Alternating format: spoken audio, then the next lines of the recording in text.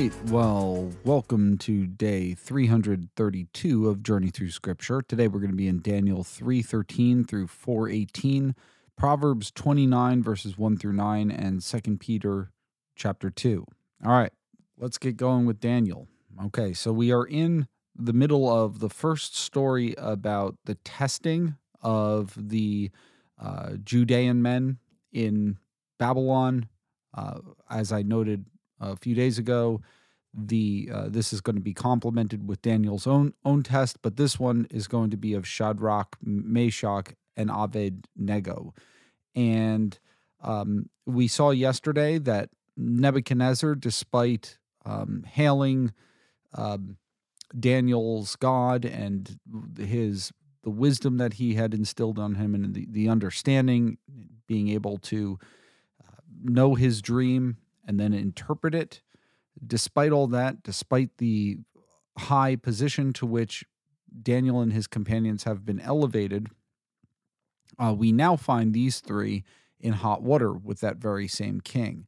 And the king has gone and set up a statue of some sort, possibly representing a god, possibly representing himself, possibly he did have a dream about a statue. And so whatever the exact significance of this thing was, he wanted everyone to bow down to it, especially his officials. And that would include these three guys, Shadrach, Meshach, and Abednego. But, of course, they refuse to do it, and they are snitched on. And when he does hear of this, Nebuchadnezzar flies into what verse 13 calls a furious rage and has them brought before him. And throughout this chapter, we're going to see and next chapter really, Nebuchadnezzar kind of like ping-ponging back and forth, being very unstable in his emotions, being very firm in one direction one minute, and then completely stalwart in the other the next. And so here he is in a furious rage, and they are brought before him. And Nebuchadnezzar is like, I can't believe this. Is it true, O Shadrach, Meshach, and Abednego, that you do not serve my gods or worship the golden image that I have set up? Now, if you are ready, when you hear the sound, and here are all those instruments again, the horn, pipe, lyre, trigon, I still have not looked up the pronunciation of that in English, the harp, the bagpipe, and every kind of music to fall down and worship the image that I've made, well and good. But if you don't worship, you shall immediately be cast into the burning fiery furnace, just like I have decreed will happen to anyone who does not do this. And who is the God who will deliver you out of my hands? Now, the answer we immediately want to shout out, well, the God whom you just confessed in chapter 2, verse 47, right? Where he's the God of all gods. He is the ruler of all the kings of the earth, right? That's the God whom they worship. But this is a man used to getting what he wants. And one can imagine a couple different things maybe floating around in the back of his head. I think like kind of the big picture in understanding a lot of what he says here in today's reading is that in his worldview, worship of the God of Israel is completely compatible with polytheism. Right, he's looking at this from the framework of the worship of many gods, and yes, this God is great, and I might even confess him to be the God of gods. But that doesn't mean that there aren't many lesser gods whom we also have to pay homage to and whom we also have to acknowledge and worship. And so, what's the big deal? And throughout this, and again through some other things that he's going to say today, he really discloses that. Even in his best moments of confessing the Lord, he doesn't quite get it. He doesn't understand that there truly are no other gods. And this isn't a matter of just Yahweh being the strongest, but no, Yahweh is the only God that there is. He doesn't see that. Also, you have to keep in mind from his perspective, and this is not to make an apology for him or anything here, but from his perspective, one's status in the world, one's greatness, reflects divine approval. And so if he's the king and he wants to do these things, then obviously God has put him in the position to do this. Obviously, this is what is good and right. And speaking of good and right, also, you need to remember that Nebuchadnezzar's knowledge of the God whom Daniel and Shadrach, Meshach, and Abednego worship is very, very limited. Now, we could speculate maybe Daniel had his ear and tried teaching him or something like that, but we know nothing of that. There certainly is no positive evidence for anything like that. All he knows is that this God is great, and even if he's acknowledging him to be God of gods, that doesn't mean that he knows anything about ethically about what God expects of him. I don't want to say that Babylonian religion was devoid of any and every morals, but you have to think that a guy who thought that doing what he did was right, and you can think back through his whole history with the people of Judah. That's a guy whose moral system, moral compass is not informed by anything even approximating biblical religion. He has no idea what God requires of him as king, as a human being. He probably knows very little, if anything, about the covenant that Israel has with her God. So all those things have to be kept in mind here. So with that in mind, Shadrach, Meshach, and Abednego are before him, and they answer him respectfully but firmly. O Nebuchadnezzar, we have no need to answer you in this matter. If this be so, our God whom we serve is able to deliver us from the burning fiery furnace. Notice the confidence that they have in this matter.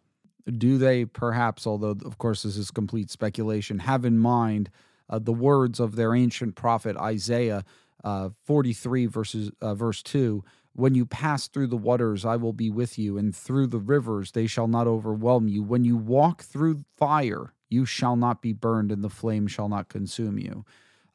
Is that the confidence they have, or do they just simply have confidence that God will stand up for his righteous? And so now, what they mean by deliverance here, do they mean that you're going to throw us in and we're not going to be burned? Do they mean that through some turn of events, God will make it so that we're not thrown in at all? Hard to know. But I think it's interesting what they say in verse 18, which is, should I think be our attitude to all forms of deliverance that we seek from God, from whatever situation we find ourselves in, whether financial straits, whether physical pain and suffering and illness, right? When it is good and right to pray to the Lord for healing, like James commands us to do in James chapter 5. But notice this, what he says, even if not, right? Even if for some reason God chooses not to do this, be it known to you, O king, we will not serve your gods or worship the golden image that you have set up. Our God is still good. We are still going to be faithful to him. Right. And this really is the attitude of the faithful, that we do what we think God will reward. That I don't think it's unbiblical to think that God rewards the godly. We've certainly seen many scriptures that indicate that, and that he delivers the godly from peril. But we also know enough of God from Scripture to know that our will and our desires and the way that we think things should go is not always the way that God wills them to go. And so in our position, right, we look to God. It is good and right to look to God for all forms of deliverance, but to say, and you know what? He might not choose, not our will, but his be done, right? Just like Jesus prayed in the garden. And that, I think, is the proper attitude towards that. We look to God with confidence, but we also say, God is not our genie. He doesn't just do everything that we want him to do, even if we have very good reasons for wanting him to do that, like not being burned in a furnace. This answer does not please Nebuchadnezzar, and it fills him with fury. These guys are just being obstinate, right? And there are a bunch of indicators in this paragraph in 19 through 23 that rage has taken over. Okay, he's filled with fury. The expression of his face changes. He orders the furnace to be heated ridiculously high. It says 7 times more than it was usually heated. This is probably not like literal. This is probably hyperbolic speech, such as we see in like Proverbs 24:16, 26:16, 26:25. So if the normal temperature of that furnace was, let's say, 2,000 degrees, like what gold is melted at like 1900 around there. It's not saying, I think, that they heated it to 14,000 degrees or something like that. I think it's just using seven the way that the Bible often uses seven, but they get it as basically as hot as they possibly can. And some of the mighty men, so he gets real tough guys to bind them and to cast them into the burning fiery furnace. And they're bound with all their clothes on and thrown in. And because the king's order was so urgent, remember, this is this is an angry and hasty response. But they're in such a hurry, and you can imagine Nebuchadnezzar, do it now, and the furnace is overheated. The flame is so hot that even coming near killed those guys, and so they go into the fiery furnace, Shadrach, Meshach, and Abednego. And then the perspective switches to that of King Nebuchadnezzar, who is now astonished. So he's changed from fury to astonishment and rises up once again in haste. Everyone's heart is pumping here, and he tells those his attendants, his counselors, "Did we not cast 3 men bound into the fire?" Because remember yesterday I described it as kind of like a milk bottle, like a vase, with a little door on the bottom where you feed stuff in through, and they probably are put in the top, and then you can see through the opening what's going on inside there. And he's looking, and through the flames he says, "I see 4 men unbound walking in the midst of the fire, and they are not hurt." So of course, incredible. God is protecting his servants from the flames. But then notice too, he's thrown 3 in. "Did we not cast 3 men bound into the fire? But I see 4. And the appearance of the 4th is like a son of the gods." Now, this, of course, is very tantalizing, and especially to us as Christians, right?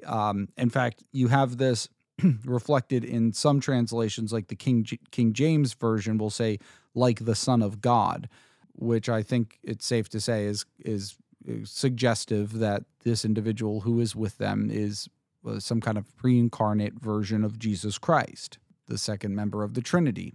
However, the linguistic connection is not that tight, and of course, like Son of God is, as we've seen, like a royal title. It could be a divine being, the latter of which I think is closer here, particularly because it is plural in the Aramaic.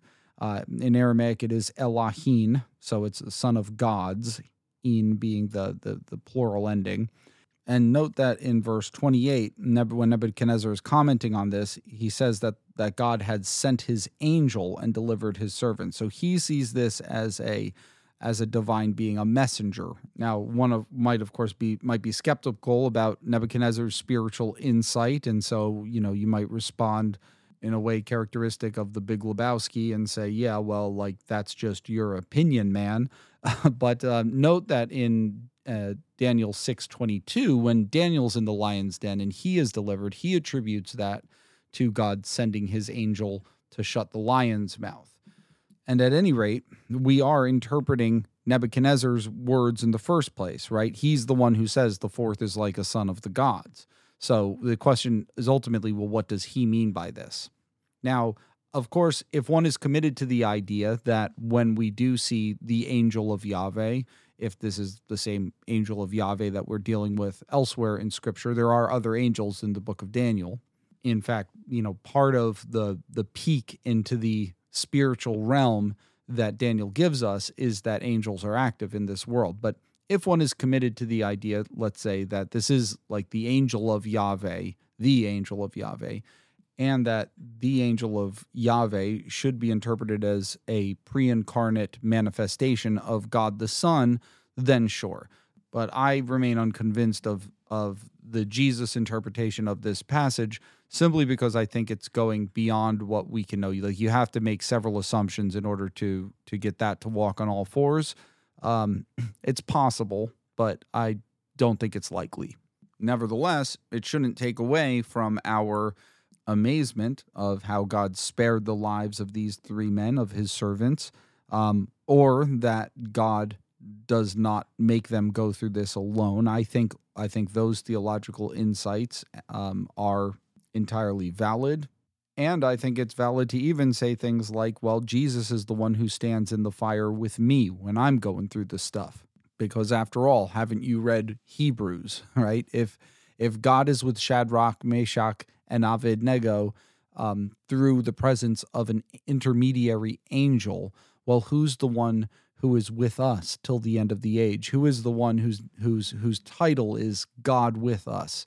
So, I think even that kind of talk is not like a misuse of this text or anything. I think it's a creative, legitimate way to apply the message of this text. Well, anyway, in verse 26, Nebuchadnezzar makes an about face, and he has them brought out of the furnace and declares to them, Shadrach, Meshach, and Abednego, servants of the Most High God. Once again, he's acknowledging this God whom he acknowledged back in chapter 2. And this is a fitting way for, again, a polytheistic man to refer to God, right? He is the Most High God. Come out and come here. And they come out of the fire, and all of those who are around him, many of those who no doubt had worshipped this statue, the satraps, prefects, governors, king's counselors, they all gathered together, and they're inspecting him, and they saw that the firehead did not have any power over the bodies of those men. Think about what this is doing to the morale of God's people, right? As they are going to go through trials and they are going to go through fires. Like, this is part of what Daniel is getting its audience ready for. The hair of their heads are not singed. Their cloaks, those right, they were bound with all their clothes on, and you can't even smell the fire. Okay, I'm guessing that's kind of like when whenever we're making s'mores in the backyard, I probably need to shower afterwards and change my clothes because I'll smell smoky. Right, that smell's not even on them. And Nebuchadnezzar then blesses God. And thus far, the only one in the book of Daniel who's done this is Daniel in 2:19 and 20. This is what the servants of God do, right? Think about how close this man's heart is being brought right now. Remember what we read the other day in Psalm 134:1, and then in 135:19 through 20, right? The house of Aaron, the house of Levi, bless Yahweh, bless Yahweh. And now here is Nebuchadnezzar blessing the God of Shadrach, Meshach, and Abednego. And almost like a psalmist is saying, he's delivered his servants who trusted in him, set aside the king's command. They're talking about himself in the third person, and yielded up their bodies rather than serve and worship any god except their own God. Again, the post-exilic audience and beyond the post-exile. I mean, I guess it's all post-exile, right? But as they're going to have to go through some of the wars that they're going to go through, and their call to faithfulness, like in the time of the Maccabees and everything, like this is a very, very encouraging story for those many of whom will have to die for their faith. Therefore, I make a decree. So now here is the new decree, right? The last one was you had to worship this thing that I've made, but now here. I make a decree that anyone, and notice it goes out to the same people of any people, nation, or language. We saw that language back in 3, 4, and 7, who speaks anything against the God of Shadrach, Meshach, and Abednego shall be, and here you have the same same punishment for anyone who didn't bow down to the statue. Torn limb from limb, their houses laid in ruin. For there is no other God. Not just no other God, though, right? So he's still not monotheistic, who is able to rescue in this way. And so now these guys, like Daniel did after he interpreted the dream, and like they had been promoted too, but they are promoted once again in the province of Babylon. All right, then you get to chapter 4, and chapter 4 is a little bit weird because chapter 4 is basically like all the words of Nebuchadnezzar. And it's like, is this supposed to be like a written decree? We don't know. It's just, it sits in here in a little bit odd. At least it seems a little bit odd to me that you could see the whole story being told from the third person, like the story we read yesterday about the dream and everything. Well, and the day before. But this is all put in the first person, which I find fascinating, and I'm not sure I know the exact reason why that is. And here again, we see Nebuchadnezzar um, coming to understanding and yet still falling short of like a fully robust biblical faith. So, to all the peoples, nations, and languages, here we have the term again, who dwell in the earth, peace be multiplied to you. It seemed good to me to show the signs and wonders that the Most High God has done for me. So now he's going to proclaim this is on the heels, at least as it's presented in the text, of what has just happened with Shadrach, Meshach, and Abednego. Although it is interesting that Nebuchadnezzar doesn't mention that in the letter. So perhaps he wrote this simply after Daniel interpreted his dream. But he says, how great are his signs, how mighty his wonders. His kingdom is an everlasting kingdom, and his dominion endures from generation to generation. And that, of course, is going to be like a major part of the message of the book of Daniel. We've already seen that, right? Remember what happened in 244 with that stone not cut from any human hand. Gee, I wonder whose hand did cut it, right? And it comes and it smashes the kingdoms that came before it, and they all crumble. And then it grows into a mountain that is going to be eternal and will never pass away. And so here now we get a story of another dream. I, Nebuchadnezzar, was at ease in my house, prospering in my palace. I saw a dream that made me afraid. As I lay in bed, and this is interesting, the fancies and the vision of my head alarmed me. Fancies there, you could also translate that fantasies, fantastic things. So I made a decree that all the wise men of Babylon should be brought before me, that they might make known to me the interpretation of the dream. So notice that his standard here is lower than it was in chapter 2, where he wanted to know what the dream it was. And they all came in, but they could not make known its interpretation. And so, he presents all these others coming up. Hey, anybody want to interpret this one? And these guys, probably humbled from what had happened last time, don't have anything to say to the king. And then Daniel comes in. And this is still Nebuchadnezzar telling of this, who was named Baal Tetshazzar, after the name of my God. Okay, so I named him after my God, but here he is actually a servant of the Most High God. But notice that he also says, in whom is the spirit of the holy gods. Again, there we have the plural, right? Nebuchadnezzar still has not learned the lesson of monotheism. And I told him the dream, right? Because Daniel's got his trust now. So he's not yet, this isn't so much of a test as it is, I know that that God grants you, that your God grants you interpretation. So just tell me what it is. And then he says, tell me the visions of my dream that I saw and their interpretation, which does kind of sound like, some people have gotten kind of tripped up on this because there it sounds like he's asking for the content of the dream again, but the story does not unfold like that.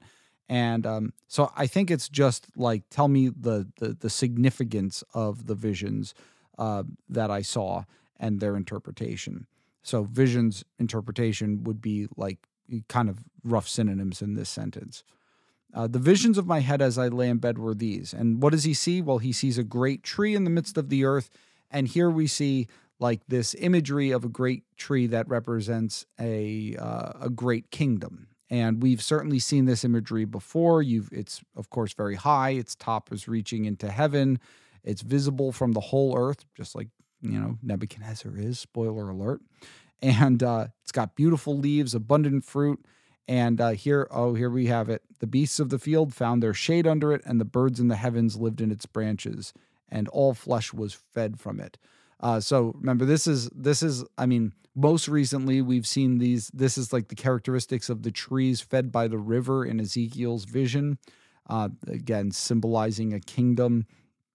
We also saw it applied to a pagan kingdom in Ezekiel 31, where Egypt is being rebuked, and remember he's saying this was Assyria. Assyria was this great tree, and so he sees that, and then he says, I saw in my visions, the visions of my head as I lay in bed, and behold, a watcher, a holy one, came down from heaven. Now, there's definitely been a lot of speculation around this term, watcher. So number one, it's a little ambiguous actually what the word means. In Aramaic, it is ear, and it's actually spelled the same way that the Hebrew word for city is, but that's I think just a coincidence.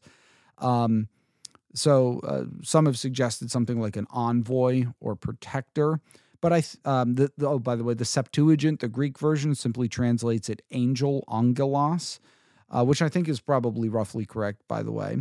But the term ear probably comes from the verb ur, which means to awaken or to wake up, and that's actually a Hebrew verb. And if it is, we might speculate that it means someone whose eyes are open, right? Someone who's alert. I should also probably note that there are a lot of mentions of watchers in non-scriptural Jewish writings in the following centuries, the centuries following Daniel, some right up upon when Daniel was probably composed. But like First Enoch, for example, definitely has a lot of watchers in it. It can be like a fallen angel, but there's also plenty of times, even in the book of Enoch itself, like in 22:6, 12:2, 93:1, where they're clearly, positive, good spiritual beings as well. This is also how it's used in the book of Jubilees in 4:15, where they're definitely the angels of the Lord there. And I think the Genesis Apocryphon found in the Dead Sea, one of the Dead Sea Scrolls, also they're positive there. So it seems to just be another term for like some sort of an angelic messenger who truly sees, we might say, right? His eyes are open, he is awake. So he shows up and he announces that this tree is to be cut down, its branches lopped off, all of its fruit scattered, its leaves scattered, the beasts who are under it flee, and basically it's left a stump of it. The stump with its roots are left in the earth, bound with a band of iron, okay, and bronze. Amid the tender grass of the field. So we already see a little bit similarity of between the first dream, with the first dream, because remember, you have this like very grand head of this colossal statue, and then you've got other metals that follow it, and iron and bronze are among them. Although, admittedly, there's no silver here, and technically, the silver in the statue is what brings down Babylon. And then it kind of like morphs into not a tree, but a he. So let him be wet with the dew of heaven. Let his portion be with the beasts and the grass of the earth. So basically, leave him out in the open, leave it out exposed. Let his mind be changed from a man's. All right, now it's fully representing a man, which may have been one of the reasons why Nebuchadnezzar is confused. Let a beast's mind be given to him, and let 7 periods of time pass over him. That is an ambiguous statement there, how long this is supposed to last. Periods of time is a very good translation of the Aramaic idanin. Most interpreters take this as 7 years, but it does just mean periods of time. The sentence is by the decree of the watchers, the decision by the word of the holy ones, to the end that the living may know that the Most High rules the kingdom of men and gives it to whom he will, and sets over it the lowliest of men. Again, a major theme in the book of Daniel. This dream I, King Nebuchadnezzar, saw, and you, O Belteshazzar, tell me the interpretation, because all the wise men of my kingdom are not able to make known these things to me, but as for you, the spirit of the holy gods is in you. And then we have a cliffhanger now for tomorrow. So we'll see what happens with that tomorrow. But now let's go over to Proverbs chapter 29. So it begins, he who is often reproved yet stiffens his neck will suddenly be broken beyond healing. So a stiff neck, of course, is often a way in the Bible of describing spiritual stubbornness, not willing to yield to the word of God, here probably to wisdom. And the idea, I think, is that a thing that is stiff is easily broken. I'm from Jersey, so let's think of pasta. Okay, before you cook it, you're able to break that spaghetti, no problem. But when it's cooked, right? If it's if it's stiff, it's easily broken, right? When it's cooked, you're not going to be able to bend it and break it. Of course, you could just say, oh, it's pasta, I'll just tear it apart. All right, the metaphor is broken down, but you get the drift, right? Okay, next one. When the righteous increase, the people rejoice, but when the wicked rule, the people groan. And this actually is a rephrasing of a concept now for the fourth time we've seen in Proverbs 11:10, 28:12, and 28:28. The idea that people are blessed and things prosper, and they are happy when the righteous prosper in the land and increase in the land, but when the wicked are exalted, then it's miserable for everyone. He who loves wisdom makes his father glad, but a companion of prostitutes squanders his wealth, right? A companion of prostitutes, one who has no morals and is willing to spend what he has for momentary pleasure.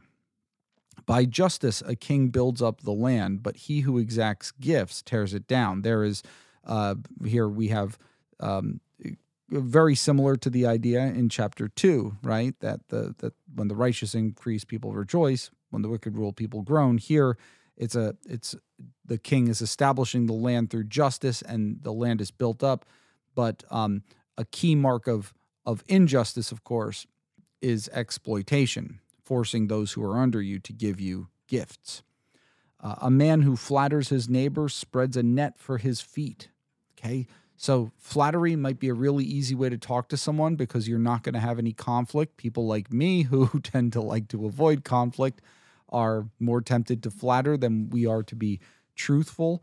But in doing that, you can end up in a lot of trouble because you are not, you're going to end up with people who do not receive wisdom from you being all around you. Instead, they think they're doing great. They think that they're doing fine. There's always the temptation to not bring up hard things with people, but you got to think of what that kind of thing is making them into. An evil man is ensnared in his transgression, but a righteous man sings and rejoices. So here is the end of those deeds. The end of evil is to be ensnared in your own transgression. The end of being righteous is joy. A righteous man knows the rights of the poor. Okay, here is that noun we saw the other day in Psalm 140, verse 13. Yahweh will maintain the cause of the afflicted. Remember that? And you insert that idea here, right? A righteous man knows the cause of the poor. So whether it's a matter of like human rights, like the ESV's translation kind of sounds a lot like, or just simply like you understand the plight of people and you're occupied with that and you're concerned with helping people's lives become better. But a wicked man does not understand such things, right? He looks at that and he says, I don't get it. Why do you care so much about that? Scoffers set a city aflame, but the wise turn away wrath. Okay, so you got a lot of people who like to talk trash, who they are going to reap a lot of destruction. But when you're wise, not only do you avoid that, but you actually turn away wrath. You turn away what is bad things that are going to happen. If a wise man has an argument with a fool, the fool only rages and laughs, and there is no quiet. So this is a proverb, I think, against arguing with a fool. You're kind of like you're wasting your time here because he's just going to keep. You might be really serious and think it's time to really get down to brass tacks, but he's just not going to take it seriously. So this is almost like an extended way of saying, don't waste your breath. Be concerned not only with speaking wise things, but with speaking them to people who are actually going to hear them. All right, let's go now to 2 Peter chapter 2. All right, you remember how yesterday, when he talked about his experience of Jesus's transfiguration, right? And then he said, but we have the prophetic word even more sure in the scriptures, right? And he talked about legitimate prophecy and like no true prophet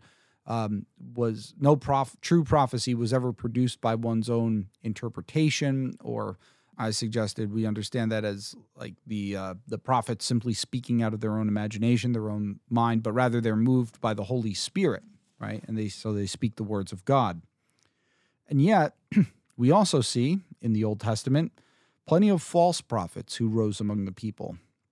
And now he's going to make this very contemporary. And he's actually going to turn this into a rebuke of false teachers and those who follow him. And this is an interesting passage. I think that Second Peter actually has very good anatomy of very helpful anatomy of what it means to live a righteous life and what it means to live a wicked life. Like if you want to understand, one of the best ways to beat an enemy, right, is to really understand your enemy. And so one of the ways to really beat your sin is to understand your sin and to be introspective about it. And in that sense, you want to be an expert on your own sin. I know the things that tempt me. I know, what it's really doing to me. And so again, just like the intro, right? Remember, it listed those virtues that we should pursue. Here, it's going to tell us what the inner workings of a person straying after falsehood look like. And here we see that kind of lifestyle fueled by false teachers, okay? So false prophets, bringing in secretly destructive heresies. Okay, so notice the secret, right? They're not open about it. They don't want to receive opposition. And so, don't tell the pastor or the elders about this, but I'm just going to tell you what I think. Okay, that kind of thing. It's teaching that is not in the light and open to scrutiny is teaching that is automatically suspicious. If you're teaching things in secret, not wanting other people to know what you're saying, then that is a big red flag. And these guys are denying the master who bought them, bringing upon themselves swift destruction. Now, in case you didn't catch it, that phrase there is definitely employed in the conversations sometimes about whether or not true Christians can lose their salvation, right? Because I think it's safe to say that Peter does not think that these people whom he's talking about right here are, true Christians or truly saved, we might say, right? And yet he says that this master bought them. And so on the one hand, in the past, they were bought by presumably Christ's blood.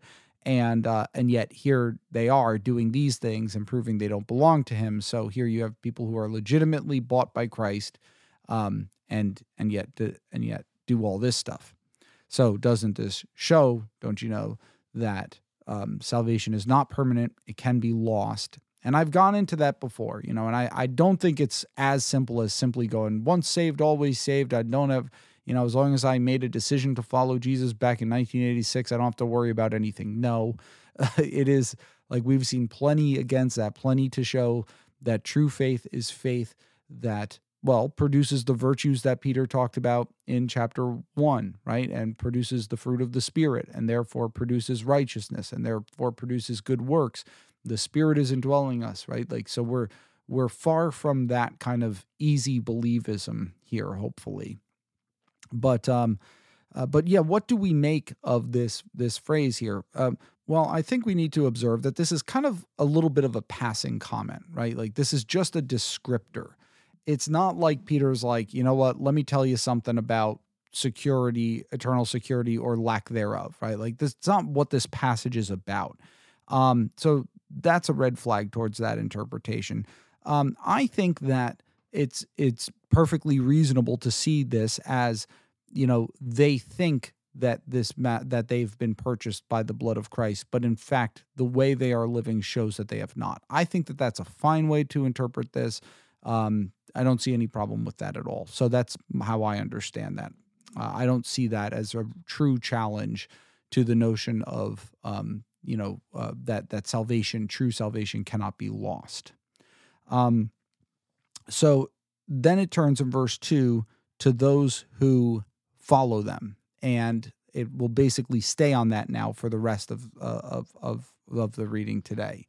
So many will follow their sensuality. It is possible, I guess, to see this as now a totally separate group, right? So they will follow their own sensuality, but I think that is doubtful. It doesn't make that explicit. I think they're following the sensual ways that these guys are teaching in their destructive heresies. And because of them, the way of truth will be blasphemed. You kind of see a little bit of a connection here with some of what Peter was thinking in First Peter, right? Where people, if they see you doing evil and speak evil of the name, like that's a terrible thing. But who is there to harm you for doing good, right? And you should, by your behavior, put to silence the ignorance of foolish men. Okay, so here are people who claim to be Christians, yet because of their conduct, the way of truth is blasphemed. And in their greed, they will exploit you with false words. And again, here, notice the they here is still seems to be these false teachers, just like in verse 2, their sensuality. The ones who are speaking false words are the teachers. Their condemnation from long ago is not idle, and their destruction is not asleep. A very colorful way of putting that. And then he cites a bunch of examples here. And these are examples of God's judgment. And now the first one seems to just be an example of judgment. So this is, if God did not spare angels when they sinned, but cast them into hell and committed them to chains of gloomy darkness to be kept until judgment. That's the first one, right? And there, again, it just seems like judgment. But then he starts talking about Noah, and then he talks about Sodom and Gomorrah and Lot. And so it seems like what he's talking about are like instances, at least in the second, the second and third example here, examples of when judgment came, but godly are preserved. And in fact, that is where he's going with this. He'll say that explicitly. But want to say real quick in verse 4, this idea of angels who were not spared when they sinned, but were cast into, and here the Greek actually for cast into hell, it's like a single verb that kind of means that. It's actually tartarao, which is to hold captive in Tartarus. And you might be like, well, what is Tartarus? Well, let me tell you. So the vast majority of times when you read, and again, I'm basing my talks off of the English Standard Version, but when you come across in the English Standard Version the word hell, that is almost always translating the Greek word Gehennon, which is the Gehenna, right? The heaping, burning garbage dump outside of Jerusalem, used as a metaphor for the final judgment of the wicked. There's one place, and this is in Matthew 16:18, where Jesus says, I tell you, you are Peter, on this rock I will build my church, and the gates of, and there it is, Hades. The English Standard Version gives hell. And one might argue there that, the gates of Hades will not prevail against it. Does he mean there the gates of the final judgment of the wicked, or does he mean simply like death and the grave, and all that it represents, perhaps? But then here, and here alone, you actually have the concept of Tartarus. And as I said, it's done with a verb, which just means cast into Tartarus. And Tartarus is a concept that, like Hades, we get from the from the Greek world, and there it is conceived as like something lower than even Hades, and so lower and worse.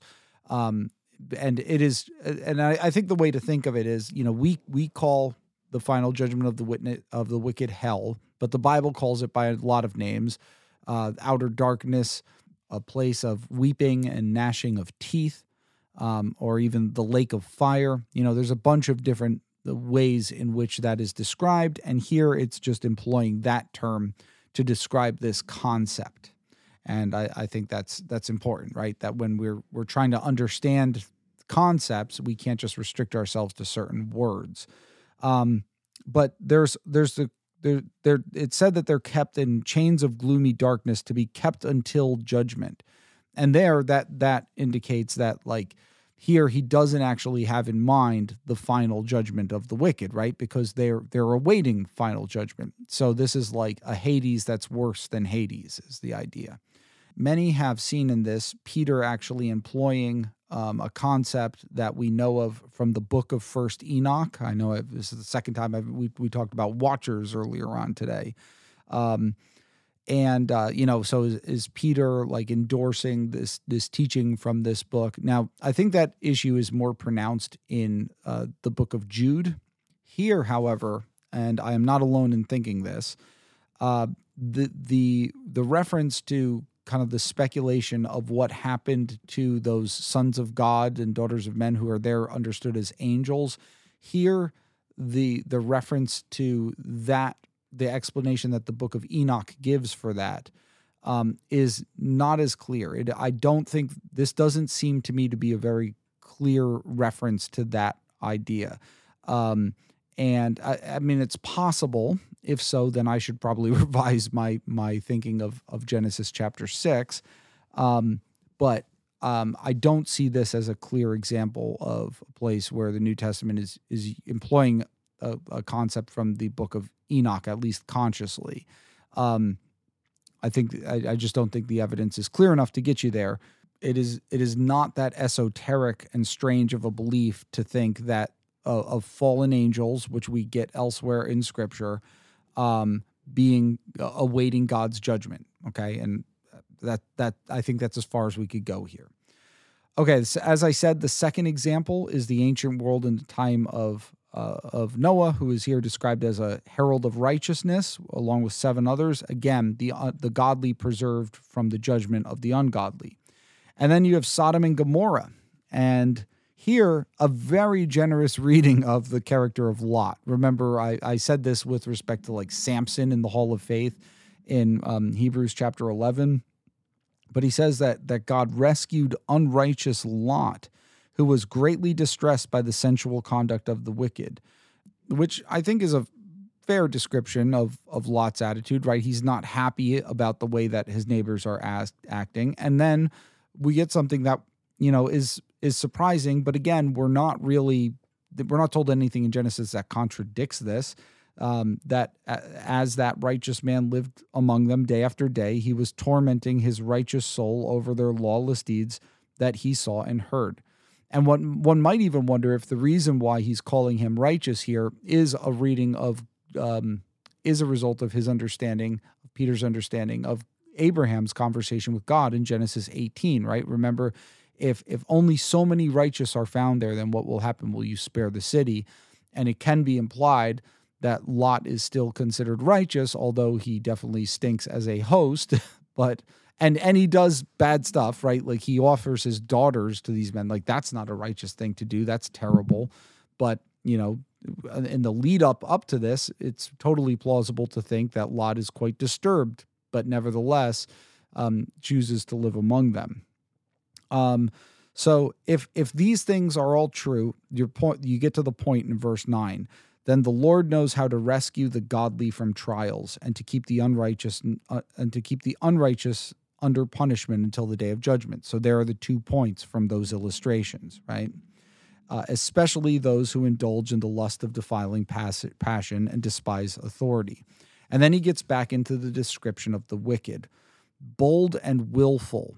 Okay, so there's a purposefulness to this. And here is where we get into that anatomy of the sinful heart.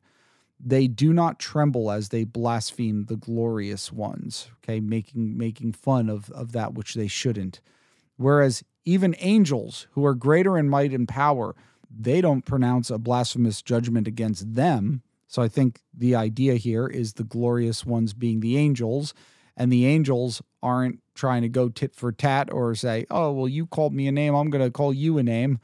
I think that's what he's saying here, right? That the angels know how to restrain their tongues.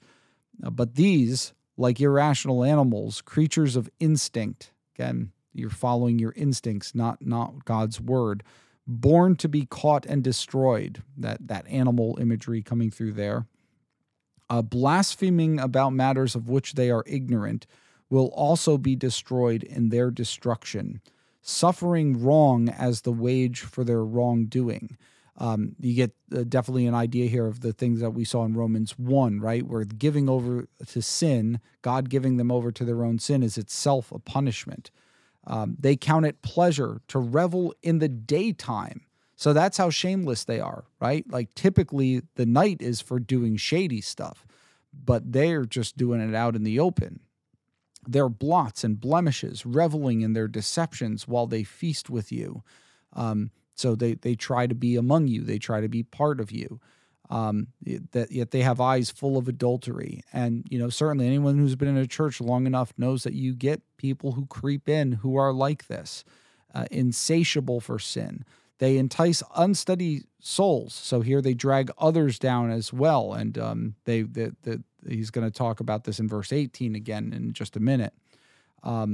They have hearts trained in greed, right? They're making conscious effort to do this stuff. Accursed children, forsaking the right way, they've gone astray. They've followed the way of Balaam, son of Beor, right? Who does not end up very favorably. And here he references the event that happens in Numbers 22. So he loved gain from wrongdoing. Okay, probably he's pretty reluctant initially, Balaam is, to take money to curse Israel. But then certainly afterwards, when they get to Moab, the Israelites get to Moab, he's got no problem leading them in idolatry. And I think that's what he's referring to there. But in Numbers 22, he's rebuked by a donkey who spoke with a human voice and restrained the prophet's madness.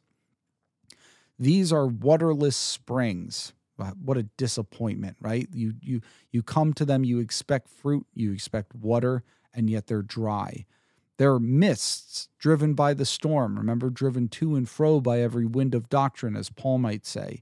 For them, the gloom of utter darkness has been reserved. So notice how unsteady they are, right? That they're not firm in their faith. It doesn't take much to blow them off course. There, by the way, we have another conceptual idea of the final judgment of the wicked, the gloom of utter darkness.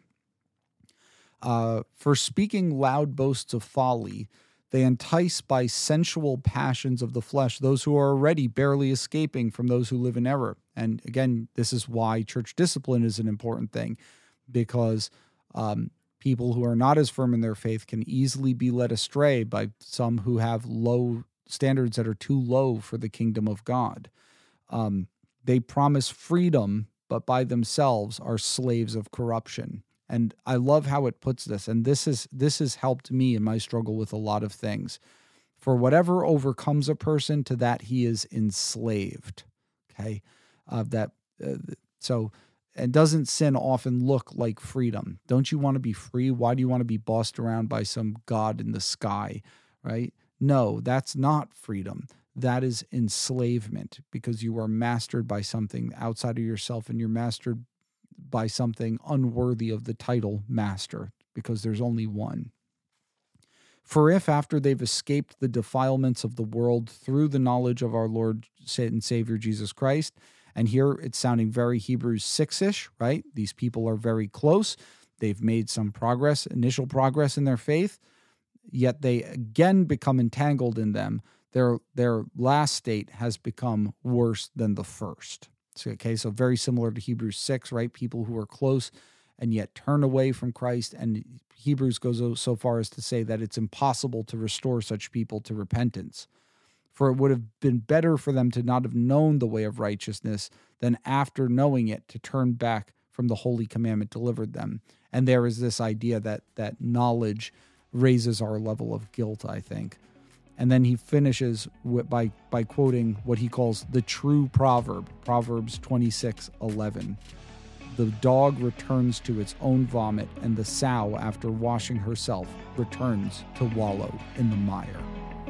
All right, now on that positive note, I'd like to bid you farewell for the day, and I'm looking forward to being with you again tomorrow. Again, sorry for a little bit of a longer episode. We had some doozies today to explain, so... At any rate, I very much look forward to being with you tomorrow. And until then, keep reading Scripture. Take care, and bye-bye.